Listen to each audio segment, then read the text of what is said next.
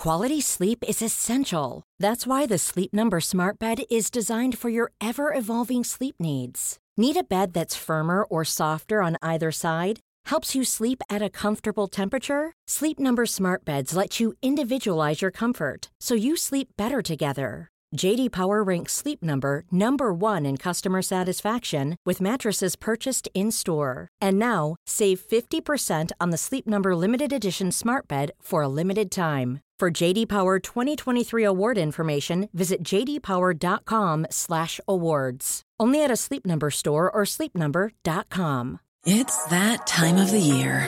Your vacation is coming up. You can already hear the beach waves, feel the warm breeze, relax, and think about work. You really, really want it all to work out while you're away. Monday.com gives you and the team that peace of mind. When all work is on one platform and everyone's in sync, things just flow. Wherever you are, tap the banner to go to Monday.com.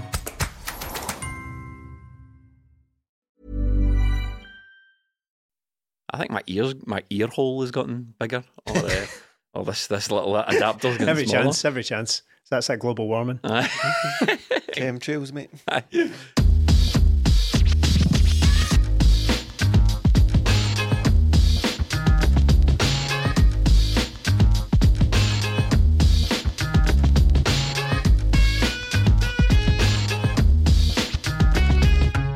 Back in the studio for the 20-Minute Tim's flagship podcast, the Celtic overcome the cursed plastic pitch at Livingston to register a 3-0 win. I'm joined by Martin Melly. Yes. And Stephen. Good to be back. Good to be back after the international break and all that sort of stuff. The holiday weekend, the international break, right. And Celtic return to what was a cursed arena for us for the longest time. It's the Tony Macaroni, isn't it? It's still the Tony Macaroni. I refuse to say that. It's the most ridiculously named stadium and actually the most ridiculous pitch in unless the they pay us, of course. Unless they want to sponsor it. Yeah. You're in the pocket of big pasta, right? I suppose we need to get it out of the way. The pitch. Most people will say it's a disgrace, but fair play to Livingston. They did have it hoovered in iron for us turning up. I know they couldn't do anything about it because it rained before it, didn't it? It rained the day before it, so they couldn't do that thing where they let the grass dry as the other opposition teams in this country do. Right. The thing is, it's a bit old hat to slag the Livingston pitch, right? Because everyone moans about these plastic pitches, but it is terrible looking. We're going to do it anyway. You just watch it and you think, is this our top league? And you made a good point. In fact, I want to let you make the point pre-recording here. You says that it affects Livingston as well. My thing with these pitches has always been that I don't really necessarily believe that it's possible to have an advantage on it, because from watching many games, unfortunately watching many games over many years on these pitches, I don't feel like any team really looks any better or worse than the opposition on it. So I know that Livingston practice more, have more experience playing on the pitch than Celtic do, but they don't look particularly sure either, because I mean, they're all professional footballers at the end of the day. They've all come up playing on grass presumably, and there was a moment in the game where I think it was Sangari. Now, Joe Hart had pulled off a really cracking save from their sort of inside left channel. He got down and saved it, but they had something very similar. Sangari had a chance and he could have hit it 2 or 3 times, but he looked very unsure of where the ball was going to bounce. So I don't think it is as much of a, I suppose it is a leveller, but I don't think it's as much of an advantage to the home team as is made out, because nobody looks particularly confident. The nature of it is it's unpredictable, and you can't predict the bounce on the pitch. Speaking of unpredictability, I thought it was a brilliant move from James Forrest to distract everyone from the fact that James Forrest was playing by not wearing football boots. He opted for the Henrik Larsson style AstroTurf trainer. It's rare to see, isn't it? It's a disgrace. It's a disgrace in your top league. You've got a guy wearing Astro boots. It's the look, isn't it? It's the look. It's even just when the camera pans in. If the sun's out, it looks terrible. If it's a bit dark, it looks terrible. It's just a horrible aesthetic to be promoting our top game, wasn't it? That's the opening game of the weekend. And look, Celtic are going up there. We've already lost to Kilmarnock this season. We thought we'd sort of got over it with Ange, but then you've got Brendan Rodgers going back for the first time and canter in the end. I mean, it was a potential banana skin. Oh, of course. So these games always are. And Celtic, off the back of the European game and all that, and still not quite get a settled squad. And then when the lineup comes out, and you're like, James Forrest made it in. It's one of those games, one of those fixtures you kind of dread, isn't it? It's because, not necessarily because they're a particularly great team, but it's because they've caused problems there before. Now, a number of managers have kind of come a cropper there. We've not traditionally got very good results there. But going in, you always feel that you're in for a not particularly good game of football. And that's, to one extent or another, generally pretty true. I think Brendan Rodgers has been vocal about that in the past, about how he'd never really seen a good game of football played on a plastic pitch. And he made some sort of pointed remarks afterwards about how Joe Hart looked as if he'd been caught out for it when he's sending off on a normal, he described it, on a normal surface. So that doesn't get away from him. Joe Hart probably claims it. So it was one of those ones where I went in thinking it could be one of those sticky afternoons, just based on the very recent past having played there. But Celtic went about it pretty well. I think given the circumstances, given that we're still quite short on certain positions that we can call upon, I thought it was actually a pretty good performance given the circumstances. But as things were kind of piling up against us, weren't they, Melly? It was the pitch, it was Livingston, it was always going to be like a tricky tie. We had the European away game, and then Joe Hart goes and gets himself sent off. Yeah, look, it's easy to go out there and crumble in that, wasn't it? Easy pitch, 10 men, it just wasn't their day. This team are starting to show they're made of stern stuff, aren't they? They can go in there and battle, they can suffer. We've seen that in the Rangers game, but they can go out and defend, kind of. We're not conceding a lot of goals. The Feyenoord game, all right, but domestically we're not conceding a lot of goals, and this team just looks as if they're strong. Like, you get the feeling things are starting to... I know Neil Lennon said it, but things are starting to click a wee bit for Brendan, aren't they? You get the feeling that things are falling into place, and I still do have a degree of sympathy for him, not having his starting 11, as he would call it. But even in that game, the wee tactical switches he made after the sending off, first player hooked was James Forrest, incidentally, but that's a real bit of tactical genius in itself.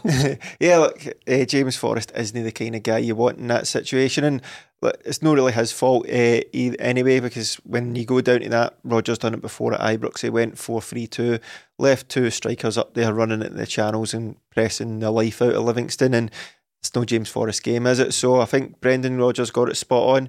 You can...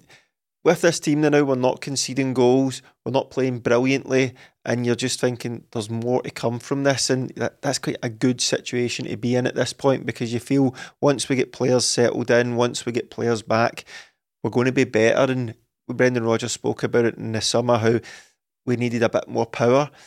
The team are stronger, I feel, this season, not the players on the pitch, but they just have this bit of grit about them that's good. And then when the football comes as well, like we still try to play football on Saturday, hell of a hard on that pitch, but came out of the game, I was like, that was a really good victory. I'm not even sure they probably would have, but again, comparison, would Angie's team went out and done that? I'm not so sure, probably. But did Melly say he did, didn't he? He did. Well, it doesn't matter. The listeners are not exactly what I'm on about. Hold on a minute here, though. Peak Brendan Rodgers goes down to 10 men at Ibrox, puts on an attacking player, gets the job done. This time around, goes down to 10 men at Almondvale, puts on a keeper. Pathetic. Absolute cop-out. That's a defensive move. Putting on a keeper in place of a winger, absolutely pathetic stuff. We've regressed clearly at this club. Ange wouldn't have done that. I mean... I know Brendan Rodgers kindly sort of blamed the pitch a wee bit for Joe Hart, but Joe's had a bit of a week, has he not? A very interesting week for Joe Hart, which we'll come on to, of course. But I mean, that's clear a red card as you'll ever see. I mean, I noted with humour some of the takes afterwards about how, I mean, I think broadly speaking, everyone was just like, of course it's a red card, but you do get the odd ultras in there, the old Uber fans who are like, oh no, I think it's really harsh, because if anything, Sangari went in with his stud, so it's a foul on Joe Hart. Joe Hart's family like trying to back him up. But it's weird how goalkeepers exist in their own sort of bubble. They can do basically whatever they want, and people kind of defend. If a defender does that, just runs out and clatters through a guy at like shoulder height, it's a straight red. So Craig Gordon them. Yeah, it was interesting that it was almost, what was it, 7 years kind of to the day that Craig Gordon he did that against Alloa. I remember that game pretty well, because it fell on my birthday, and I went to see Jack Ross must have been in the Church of Alloa at that time, and so what better a way to spend it than to go up to Celtic Park and see Craig Gordon kung fu kick a part-time footballer clean off the pitch. So yeah, conjuring the spirit of Craig Gordon was Joe Hart there. But the thing is, I think Joe Hart's had a good season so far. It's just a bad week. Yeah, I think it's a bad week, but he again showed his worth by having that save that I referenced earlier, a really smart save down his left, and that was at nothing each. Well. I'd saved the penalty. It was a crap penalty against Feyenoord, right enough, but a really smart save at nothing each that could have had everyone thinking, oh no, here's the Livingston curse again. But Joe Hart kind of turned up when it mattered, but then also just completely let us down after half an hour. It's one of those mad moments, and I think I can sort of agree with Brendan Rodgers that maybe that doesn't happen on a grass pitch, but I think we're kind of reaching there. He needs to have a wee bit more spatial awareness, I think. Yeah. He needs to sort of avoid getting into those situations at all times. But Joe Hart does I've noticed more often recently, actually, Joe Hart's coming for the ball a lot more. Yeah, he was stuck to his line from crosses a lot of the time, but when he's out, he tries to get out, but I just don't think he's got the speed in his body anymore. No, he's moving like Joe Biden. So moving like Owen Hart. Too soon. Fucking hell. So I think when he's coming out, you've got that split second. Yep, please don't. He's done it. He's done it. And as soon as that comes out, you sort of see John Beaton with the red card, and you can hear. It's about the only thing John Beaton got right all afternoon, ironically. Couldn't wait to get the card out because he nearly took the guy's head off. But when it was a clear sending off, and just before that, you thought, like, 1-0 up here, Celtic are popping the ball about as well as they can on this pitch. This might be all right today. Joe had other plans, but Celtic were fine after that. I've sort of noticed the changes between Celtic under Brendan Rodgers and Celtic between Ange and Melly. You were talking about the sort of difference between, but I just feel that Celtic are, I want to use this, but I'm maybe miscontextualising it, but Celtic just seem a lot more professional under Brendan. What I mean by that is a wee bit more adaptable, a wee bit in control. It's not the keep going, it'll eventually happen. It's work it out, try and find a different way to play. Okay, we can change things. We've already seen Greg Taylor in the last couple of weeks, his position slightly change. Brendan Rodgers is kind of altering things, and he's altering things in game as well. Testing the electric fences for weaknesses. Exactly, like the Raptors in Jurassic. Did you see Jurassic Park? I did. I went to see it the other day. So, but plenty of Jurassic Park references to come in this podcast probably. But yeah, I get that. I think we've all been waiting for this Brendan Rodgers, for Brendan Rodgers' team to sort of announce itself, to identify itself, what it's going to look like going forward, because we were a wee bit, maybe through overhyped expectations coming into this season, all the talk about the budget and all that sort of stuff and what we were going to do in the transfer market. I think we were all a wee bit deflated, a wee bit disappointed with what was served up in the first 4 games of the season or so going out of the cup. But I think we're really starting to see it's really just a case of being patient, I think. And it's easy to get carried away because we say things like, oh, but this team's in a perfect position already. All we need to do is just keep on going. But that's not what appointing a new manager, that's not how it works at all. You'd be as well putting John Kennedy in charge if it was just a case of, right, well, just keep going. Don't bother changing anything, keep going. So it was always going to be, with the benefit of hindsight now, I think, as I say, we were all a wee bit deflated when you go out the cup and draw nothing each to St Johnstone. But I think we're starting to see the reasons that Brendan Rodgers was brought back to this club in the first place, and presumably it can only get better from here as well as we start to click and as we start to find the rhythm in this team. So, the Champions League that we're in just now, we've had a bit of a hiccup there. Yeah. Absolutely ludicrous game of football, which we'll come on to later on. And now we've got suspensions going into the next one, so that has become. He's not making it easier on himself. No. I suppose one thing making it easier, one thing that's happening, the players are starting to pull out some really good performances, and you're looking at like Matt O'Reilly. He must be the best player in the league at the moment. Oh, on form. He's definitely the best player in the league.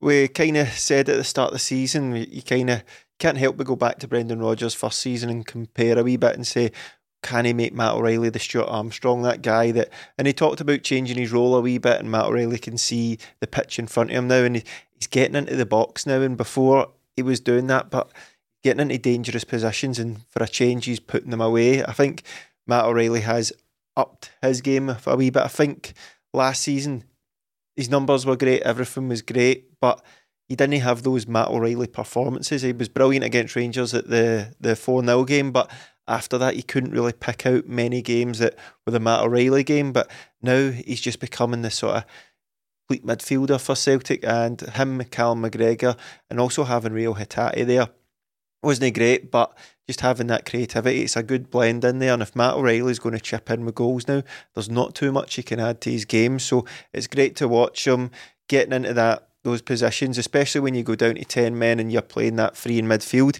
You need somebody supporting the two strikers, and for him to get in that box when Daizen Maeda somehow manages to miss, if he gets in there and gets into those positions, he'll get any double figures this season. When he got into that position, I thought, clever girl. No. That's too. No, he's been excellent, absolutely excellent. And I think he's responded really well to Brendan Rodgers coming in. I think he even said that. And a lot of people took that as a dig at Ange Postecoglou. I don't think it's necessarily true that he has said that he or rather alluded to the fact that he maybe prefers the methods of the that just happens. That happens all the time. And it won't be across the board. It will be certain players. There will be other players who will probably have preferred playing under Ange. That remains to be... That means to kind of show itself.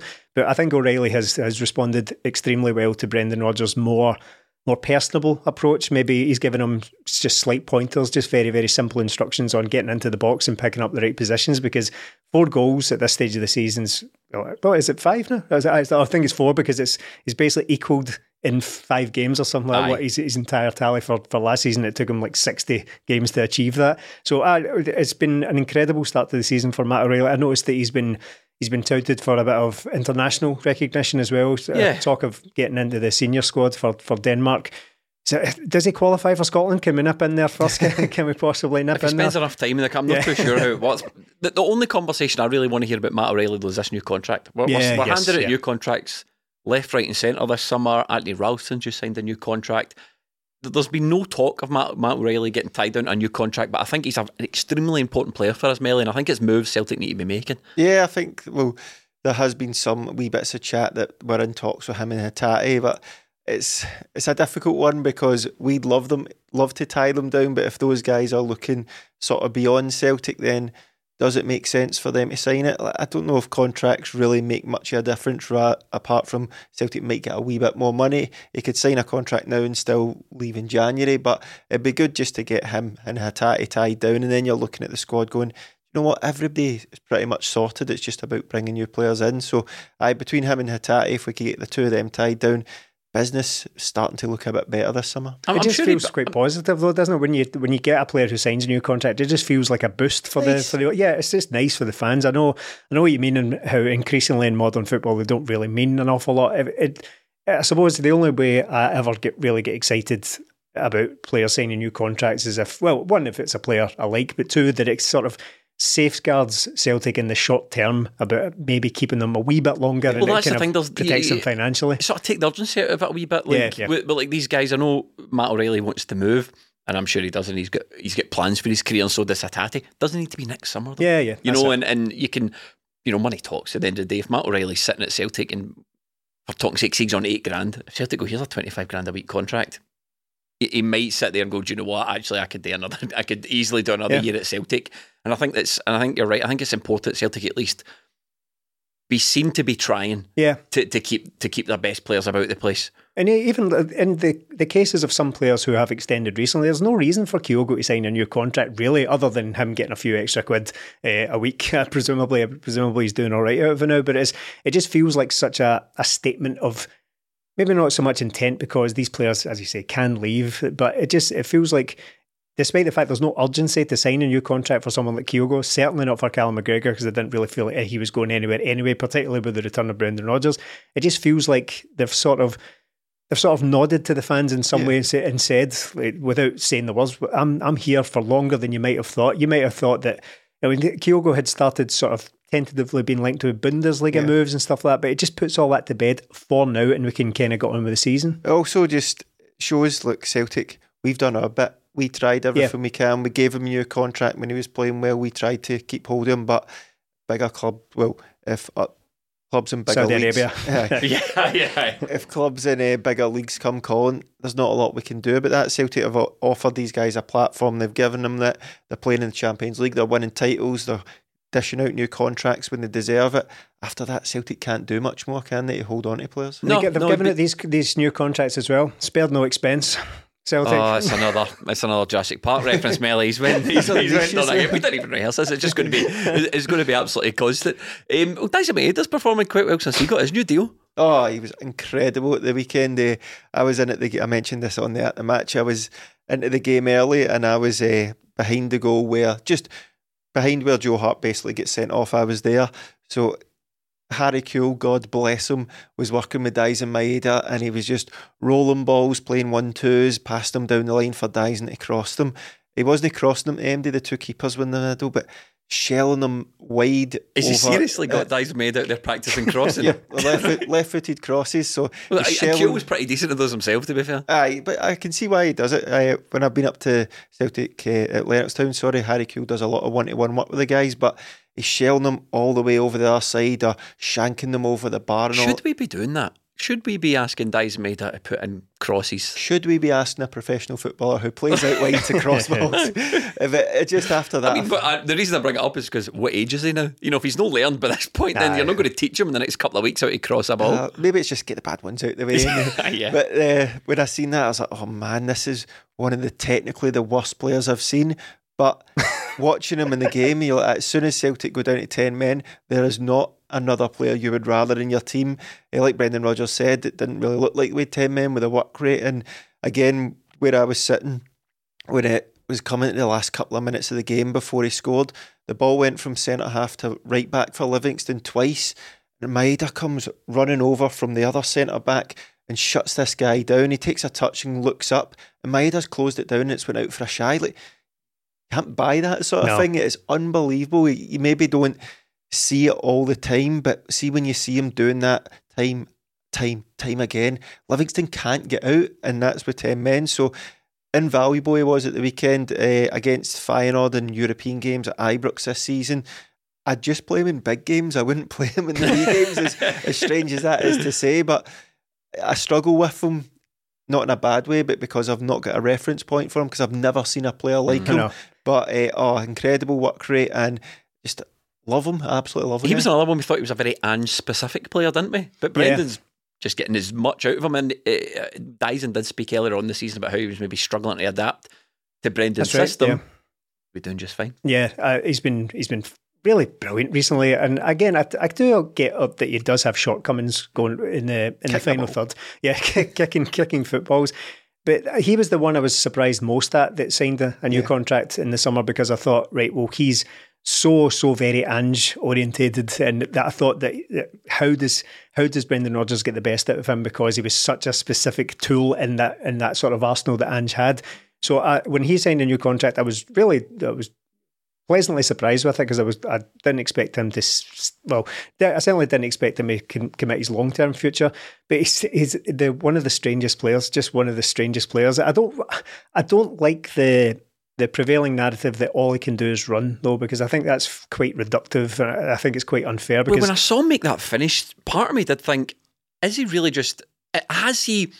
Has he just found himself on the left wing? Has he ever been a left winger? Have the Celtic coaches, Stephen, been more preoccupied whether or not Dyson could play on the left rather than whether he should play on the left? Is what I'm asking. Because I saw that finish and I thought, is this guy just someone we've just decided should play out there because he's running? He's like, you've got me doing all this crossing. This has never been my game, but give me the ball in the middle and I'll finish it like that. Dyson finds a way. Yeah. Dyson finds a way. Yeah, I don't know.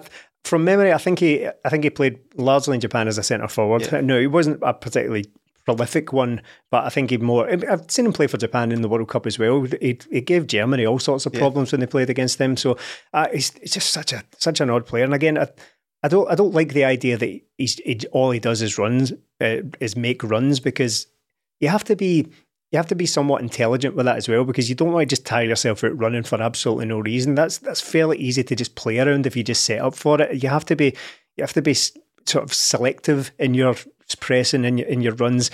And that goal that he scored is not the goal. It's not the finish of a guy who can't play football and just runs about. He does have quality. Yes, he does disappoint on occasion when it comes to his decision making and his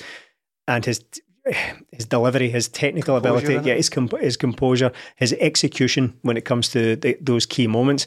But I think he's got 20 goals for Celtic now in a season and a half, which is maybe works out to about 1 in 4 probably around this point. So it's not bad. But I can't help but wonder, like, if that guy he had all of those tools in his arsenal, had all the attributes that he brings to the Celtic team, plus he was scoring 30 goals a season, it would not be here. So I think that sometimes making a mess of chances, sometimes making a mess of crosses is probably about a fair price to pay for what he brings to it. But the thing is, when it does work for him, it is brilliant. He does score cracking goals. He tends to, from off the top of my head, he only really scores absolutely beautiful finishes or quite ugly, scrappy things at the back post where he's kind of fallen into the net with it, or it's just, was there a goal? Got one else at Livingston, another one at Livingston. That just hit off his head. Was that against Livingston? There was that goal, was it Easter Road last season? We just cut in off the left and bent it into the top corner. So he's definitely got it in there, but he's been so important recently. Just the ability to put defenders under pressure and just cause chaos among defensive lines is something that's going to be very, very difficult to replicate if you were to give up on that and just think, well, we can do better, we can get a better player than Dyson. I don't know if that's necessarily the case.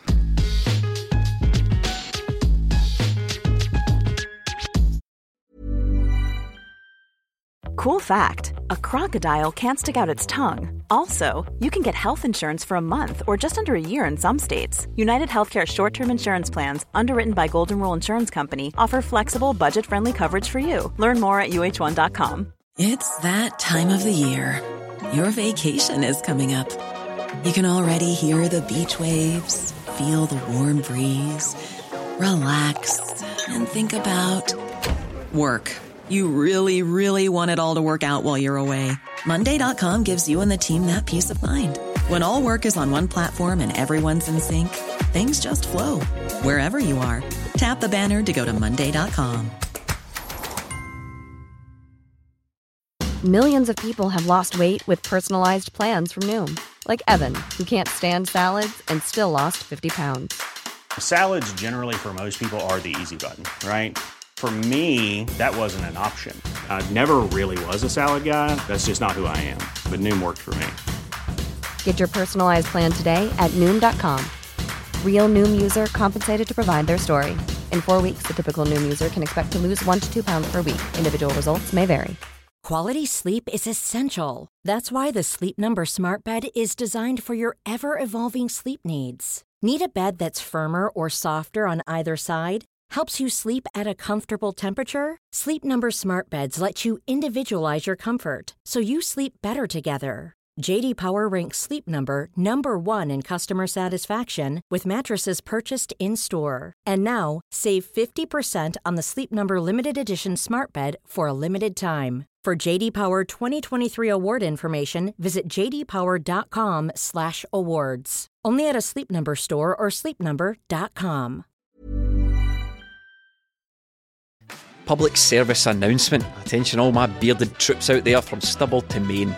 If you didn't already know, Manscaped now sells beard products. You heard that correctly. The leaders in below-the-waist grooming changed the game with their Beard Hedger Pro Kit. And now they're going a step further with their brand new Handyman, an electric face shaver for quick and convenient way to achieve a clean-shaven look. Whether you're going to sharpen up your neckline or give your face a smooth finish, the Handyman has got you covered. Go to manscaped.com and use code TIMS for 20% off and free shipping. It's time to go from 5 o'clock shady. Yeah, baby. No one likes a weird beard, so say goodbye to all your stubble trouble with Manscaped's Beard Hedger. The Beard Hedger is a high-tech piece of art in a travel-size package with a long-lasting battery, universal charging and a strong motor. Your face is your first impression and your beard is your most important accessory. So make sure you have the right tool for the job with the Beard Hedger. Looking for something, dare I say, smoother? Look no further than Manscaped's new Handyman Face Shaver. Hey, Stephen. Yes, Jamie? You've got a travel size package. Get 20% off and free shipping with the code TIMS at manscaped.com. That's 20% off with free shipping at manscaped.com and use the code TIMS. Hit the refresh button with Manscaped. So I think it's fair to say that game was down to some good performances, but mostly down to Brendan Rodgers. His tactical changes, managing the game professionally. But I don't think Brendan's intervention and the tactics was important, but his intervention saving that young fan from the evil clutches of the child snatchers at Livingston was here. Look, I'm not saying Brendan Rodgers saw a moment there. You know, he's seen the disquiet. He knows he's not got all the fans on stage. Did he hear the Baywatch music in his head as he was running towards that fan? Yeah. I think he might have done. Brendan putting the PR in Brendan Rodgers. I think he saw the opportunity, rescued someone, handed them back to the fans. It was even the wee wave. He gave up that wave to the fans as he was off, saying, "Look, my job here is done." All good stuff. I mean, look, I have a problem with the framing of it. So this wee guy jumps on the pitch, evades security in order to meet his heroes, and that's all cute and out of passion. I do it. There's the exact same thing. He meets Salma Hayek, and that's out of order. I get a night in the cells. There's a reference there. Up to people watching this Googling Salma Hayek. Rob McLean. I didn't want to go too young. It's unseemly for a man my age, so I went for a woman older than me. But, so I do it, and I end up in the cells. PC gone mad. Stop sending your kids on the pitch, though. For sure. Martin Melly, Brendan Rodgers was in the news again, not just for rescuing kids, but for having a wee dig supposedly at the Celtic transfer window. He was asked if he was content with Celtic transfer business. He said no, and then an argument ensued where he said no one's ever content, manager's never really content. Yes, I am content, I'm happy with the squad. Couldn't quite make his mind up, but I think all of us sitting in this room here are pretty certain that the manager's probably not as content as he could be, to be fair to Brendan, about the transfer business. No, and look, we've seen that with the Champions League squad, didn't we? One left back in there. Yeah. I know the homegrown rule really holds us back, doesn't it? And the amount of centre-backs we needed. Doesn't hold Tony Ralston back, doesn't hold his bank balance back, that's for sure. Him and Jamesy and Mikey Johnson are rolling in it. But I think with that, seeing guys like Bernabe, we needed a left back, didn't we? Joe Hart, I don't know if Brendan Rodgers wanted another goalkeeper because we weren't really linked with too much, but in an ideal world I think we'd have got one and possibly another striker. So we kind of get sucked into this, it was going to be a new strategy for Celtic when Brendan Rodgers came in, we were going to push the boat out a bit, but that didn't happen, and look, I can live with that. That's fine if Celtic want to continue in that model, but don't leave your squad short. Yeah. Look, the squad's not short. Certain positions are short. Certain positions are beyond bloated. So the squad's very imbalanced again, and that's with us bringing a load of players. I think last week's fixtures have shown that up a wee bit, haven't they? Yeah, last week you're really looking at it, and I think we talked about it last time. If you're looking at Celtic's best 11, what do we maybe say? Palmer comes in, and one of the centre halves come in. They're just replacing Jota and Starfelt. So looking at the rest of the team, have we really brought MD else in that goes straight into the team? Time will tell, but it doesn't look like it right now. That being said, maybe in some positions like midfield and out wide, we do have better options underneath that, but I don't think Brendan Rodgers would have been happy. There's no way you're telling me there's not a left back out there that's better than Bernabe, because we're looking for better than Greg Taylor, but that might be harder for being generous, but there's no way there's not a better one than Greg Taylor. The squad photo, Bernabe, sorry. The squad photo was taken today. James McCarthy wasn't even in it, which is really, I don't know if he's got COVID or he's off sick. It seems like the sort of thing, though. These squad photos they're kind of like held in quite high regard sometimes in like football. Quite traditional, isn't it? Yeah, used to be this late, did they? No, I don't think so. That's what they wanted to get the transfer window at the end. But there's guys, so James McCarthy's not even in the squad. We don't even really need to say any more beyond that. Then the B team played midweek, and you had like Tillio, who's come back from injury. Kwon was in there. I've got the list here. Kobayashi was in there. Mikey Johnson was in the B team. And then there's guys like Bernardo. How does he fit in? And then Iwata came on against Livingston, and I suppose we fully expect Iwata to play centre half against Lazio. How it's panned out.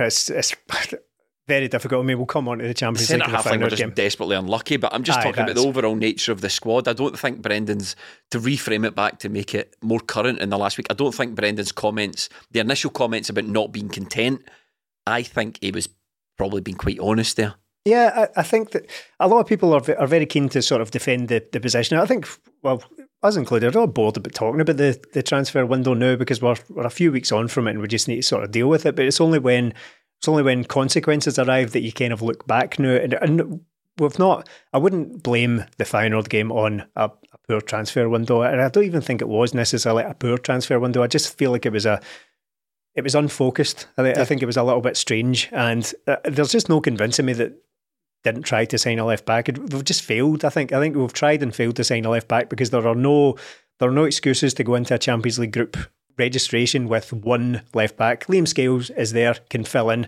but where was he 6 weeks ago? There's no way they've planned for that. There's no way they've come into this season and thought Liam Scales can cover a multitude of positions. They would have been trying to get shot of him to Aberdeen a month ago. I'm pretty sure of it. He's done well, don't get me wrong, but that doesn't change the fact that a few weeks ago he was probably surplus to requirements. Injuries have brought him back into the team. So I don't want to drag us back fully into that, but the Brendan Rodgers chat about it, I think a lot of people were keen to sort of just dismiss it and say, well, all managers say that. All managers say they're unhappy with the transfer or the business done. I don't know if that's necessarily true, because I remember us being frustrated in the past with, I don't know which manager, just in general, coming out of a window and thinking, aye, but that ex-manager has said he's happy with the squad, but they always say that, don't they? They always just sort of say, but yeah, it would have been nice to add another couple of additions in there, but I'm happy with what I've got. We'll go forward. Yeah, sometimes it's are you happy with the business done? Yes, but it's generally not a no, but. So those two things are quite different. Put the toothpaste back in the tube after the fact. So those two things are slightly different, but we just need to go on with it now. I mean, we just need to sort of live with it. We've not got the required players in my opinion, and certainly in certain positions. The left back thing's just no good enough, and we are perilously close to turning up to Champions League games with the likes of like Scott Bain, and if we can't play Bernabeu, I nearly said Bernabeu at left back, so he's not even valid. So it would be like Bain and Scales at left back, Lagerbielke.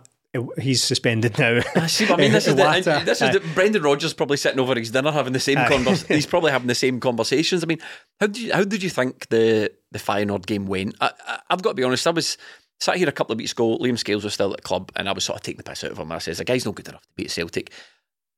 I'm rowing back in that a wee bit. Not much. No, I'm not rowing hugely back on it. I'm not saying he should be starting games and, just because he's played well, it's his shirt now and Cameron Carter-Vickers has to come and win it back. Prove yourself. Which is, that's not the way it works. But what I will say is Liam Scales has shown in the last couple of weeks, to me anyway, that he's more than good enough to be at the club. He can fill in the league, no problem. He can fill in if he needs to against Feyenoord. He's not brilliant, but the boy is putting his life and body on the line for Celtic, and God knows we've had plenty of players who've not even done anywhere near as close to that. And I know people will be listening to this. That doesn't make you a good player just because you're out there trying your heart out, sticking his head in the most dangerous places. He's willing to get that thing kicked clean right off, and I respect that. I respect that from the guy. So I was to say he had no place at the club and he shouldn't be at the club. I was probably wrong there.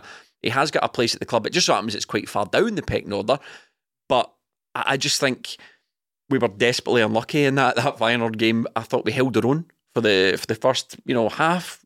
The free kick, Melly, we can talk about it. I don't know what Joe Hart was thinking with his wall set up. I don't know what the wall was thinking. An odd thing in the game, trying to blame Kyogo for turning it away. I'm not really sure how much of a part that played. And then it just all went to shit. Yeah, I agree with all that with Liam Scales. I think he's shown now that he is alright, isn't he? But when Nawrocki, Carter-Vickers come back, I expect them to overtake them. I probably even say Welsh and Lagerbielke will overtake them, and later down the line, this squad will move past him, like the sort of Andrew squad moved past guys like Turnbull and all that. And Scales. Before Scales even started. But he's been good recently. Long term, I don't think he'll be good enough for Celtic. I still hold that view, but I think I'll slightly disagree on your term when you said Celtic were unlucky. I think Celtic were masters of their own downfall again. The free kick at that point in the game is criminal to give away. Joe Hart can shout at Kyogo all he wants, but for me, Joe Hart sets up the ball, so he's told him to be there. Kyogo being there makes no sense to me whatsoever. He's the slightest guy in the team, he's the smallest guy in the team, and that is where most likely where Stengs is going to put the ball. So to have a small guy there, I thought his wall was far too over to the right, so he had two tall guys over at the right hand side where there's no chance the ball is going to go, and he's slow in getting over to it as well. The ball is 30 yards out, it is not smashed or curled right into the top bin or anything like that, it bounces in front of him. I think it's terrible, and it's on Joe Hart for me. From the moment the free kick was given, he got his wall wrong, he got his angles wrong, he got his feet wrong, and Celtic, look, I think in the first half, again, showing Brendan Rodgers, we were pretty comfortable. You're going to give up chances in these games, but Celtic looked like they were in the game, they were keeping the ball well. I still think we lack a bit of quality out wide, somebody that can take on a man, but with what we've got, I thought we were good in the game. I thought we could have maybe got something in it if we had got to half time drawn, but to lose that goal right before half time, after that I just couldn't see Celtic winning it because I didn't think we had it in us to score 2 goals, and then the second half was just utter nonsense of the highest Champions League degree on it. Well, this is what I mean. I thought Celtic, before we get the man sent off, even though we were 1-0 down, I thought Kyogo will get a chance. And if the chance is fall to him, you think, right, that he might stick one in the back of the net. He's a pretty reliable finisher when you make good chances for him. When I said Celtic were unlucky, I suppose what I meant was, Stephen, I thought Lagerbielke was desperate unlucky to get sent off for that. Yeah, for that particular incident, though I thought there was a growing feeling. I started getting messages in various group chats saying we're going to get a man sent off here. Before it happened, we're going to get a man sent off. Wait, is that the group? Have you got a group chat without me? Was it you two? It's not a group chat, it's just a pair of you. I'm sending messages to myself, saying, texting each other about the game. There was a growing feeling, I thought, out there that someone was going to get sent off, and everyone was replying saying Lagerbielke minute. So he had been booked. From memory, I think he got away with a bit of a shove on someone, like a kind of blatant push before that happened.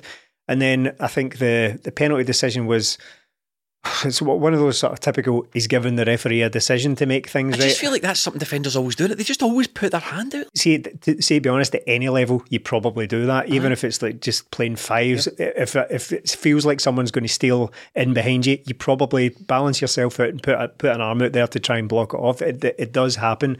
Brendan Rodgers was quite honest after the game and said they shouldn't have done it because the ball was going through to Joe Hart anyway. Yeah. There wasn't really as much danger as Lagerbielke possibly perceived. So it's just a little bit of naivety, a little bit of inexperience from him again. I think, and he's been brutally punished at the very highest level because that's exactly what happens at that level. Yeah. It happens all the time, particularly to Celtic, although we're obviously acutely aware of that. This is where Celtic are stuck, aren't they? Because to go and get a Champions League level player, like, we can't shop in that market. And then we can't register them either because we need to keep giving contracts to absolute mediocrity to fill out quotas. This mad quota. But I just think so take that in isolation, right? I think the Feyenoord attacker threw himself to the ground there, and I thought there was a lot of that from Feyenoord. I thought they were hitting the deck and looking for stuff. The problem is, I think we don't do that. Celtic don't do that. And I'm not saying Celtic don't do it because we're too good to do it. I'm just saying domestically we hardly ever have to do it. There's no requirement for us to dive, and there's no requirement for us to try and win free kicks in that way. So to just turn that attitude on for 6 games during the Champions League or in Europe, you're never going to get it. So it's kind of knowing our football and DNA, but we fall foul of it so much. There's a cultural thing Europe as well, isn't there? Because we would. I mean, Rangers do it, right? That's Rangers do it, but I've never really seen Celtic. The odd player might come in and he'll do that, but he usually gets booed. It usually gets trained out. That was going to be my point. It's like, I don't even know if it's a club to club thing. I think I can't think of any examples, but we have had players. In fact, quite recently when O started playing in the team, he was going down quite easily. But we don't look at that as in a kind of, that's good. He's got those sort of dark arts for the we'll need that in the Champions League. We tend to pour scorn on that but it's not something culturally in football we like to see in this country. And I know that there's often debates about how, on the continent it's just part of the game, but for whatever reason in the kind of British leagues, kind of British Isles, we don't really like it. The media, ungentlemanly, Stephen. Yes, yeah, it is. It's unseemly. Shit is unseemly, man. So it's something to come up. I just want to be clear. I'm not saying that's why Celtic lost. It was just an observation I had during the game, which I thought contributed to the unluckiness of Lagerbielke. Just that incident. That incident is just something he's going to need to learn from and gain experience from, because he can't. If that happens once, please don't let it happen again, because we just don't get away with them at that level at all. The game itself, I thought, I wasn't impressed with Feyenoord, and I don't say that out of any sort of arrogance or anything, but you go into European games over many, many years, and even the years we've been doing this podcast, you go in with a little bit of a certain element of confidence, depending on who the opposition are. Even if it's a big team, you think, do you know what, we could maybe give him a wee black eye, because even going into games like Valencia a few years ago when Brendan Rodgers was still here, you go in thinking, we could maybe do something here, and then you find out, maybe not. They are much better than us. We didn't lay a glove on them. Even like Copenhagen, you think going into that, we could definitely beat them, and then you come away thinking, well, probably not. We're not ready for this level. But I didn't feel that against Feyenoord. I didn't feel like they were all that dangerous. I didn't feel like there was much. And they're good. They're a good team. Clearly, they're the Dutch champions. They're there for a reason. But I wasn't blown away by them, and I thought that Celtic contributed that by making it hard for them, but doing all the things we spoke about earlier, that Dysamider making it difficult for him. He's a chaotician. Is that what is it? Yeah, it's from Jurassic Park. Done us again, man. So I thought Celtic did make it very difficult for them in the first half, and then, as you say, it just all went to shit and became an absolutely absurd game after the sendings off. And do you think the home send off was fair enough? I thought it was silly for the boy. Yeah, I sympathise with him a little bit, because if you watch it back, it looks terrible in slow motion because it's the whole studs directly into the shin thing. But if you watch it back, his foot goes down at first and then pops back up right at the last second, which makes it look terrible. I mean, it's a straight red every day of the week, all day long. But I did have sympathy that I don't think it was full of malice. It wasn't like an intent. He just got his foot in a weird position and just went through the guy's shin. So again, it's just naivety. I mean, that happens. Melly, I know we were talking in the post-match, by the way. I forgot to mention patreon.com/20minute-tims if you want post and pre-match for Champions League away games and post-match podcasts for every single Celtic game. You can get it at patreon.com, as well as extra videos and writing and all that good stuff. I thought that's a tackle you probably don't even really need to make at home at Celtic Park in domestic league. That's just one of these freak events that you do, that you see some Celtic player make in an away European game. You never see that at home for Celtic.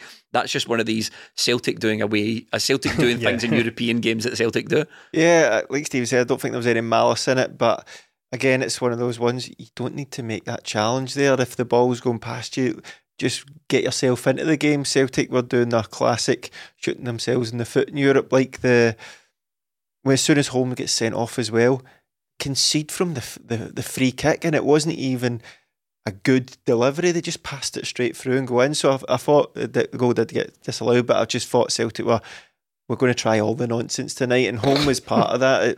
Down to 10 men was going to be difficult enough. Lagerbielke, Celtic sort of switched it about, and then a couple of minutes later for home to put his team in that position.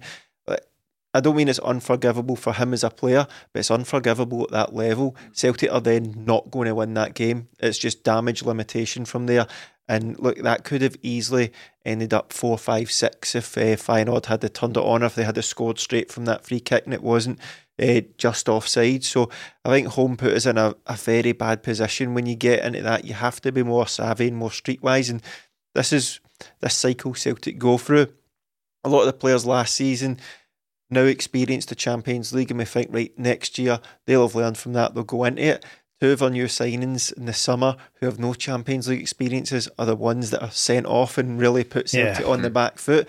This is just going to be constant for Celtic, because after they learn, the guys that had already learned the previous year, some of them might go. So it's just going to be the way it is for Celtic coming into these games. We're never going to get ready for these games in any way unless we are competing in it every year, and even then you maybe get 6 games, but maybe next season, if we can get into it, have 8 games and then be able to compete a bit more, I think it will be better. But home, are you writing this? So you're writing this season's Champions League off already? Oh no, I just mean for guys like that, that's like the two of them suspended for another game, and then by the time that comes around, so you're saying it's sort of going to pass them by a wee bit, but by the time they get up to speed, the tournament's over.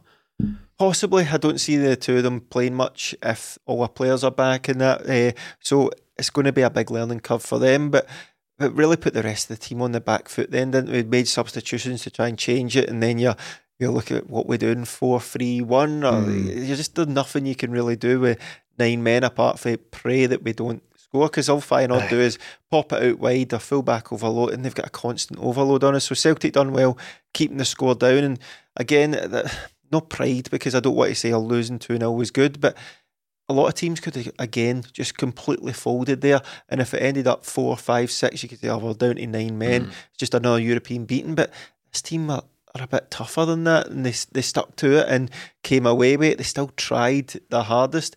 Could have thrown in the towel, but didn't. And those guys, look, they'll learn from it. They're learning the hard way, and Celtic will learn the hard way. But again, it's another one you look at for 45 minutes, because the goal came at like the 47th minute.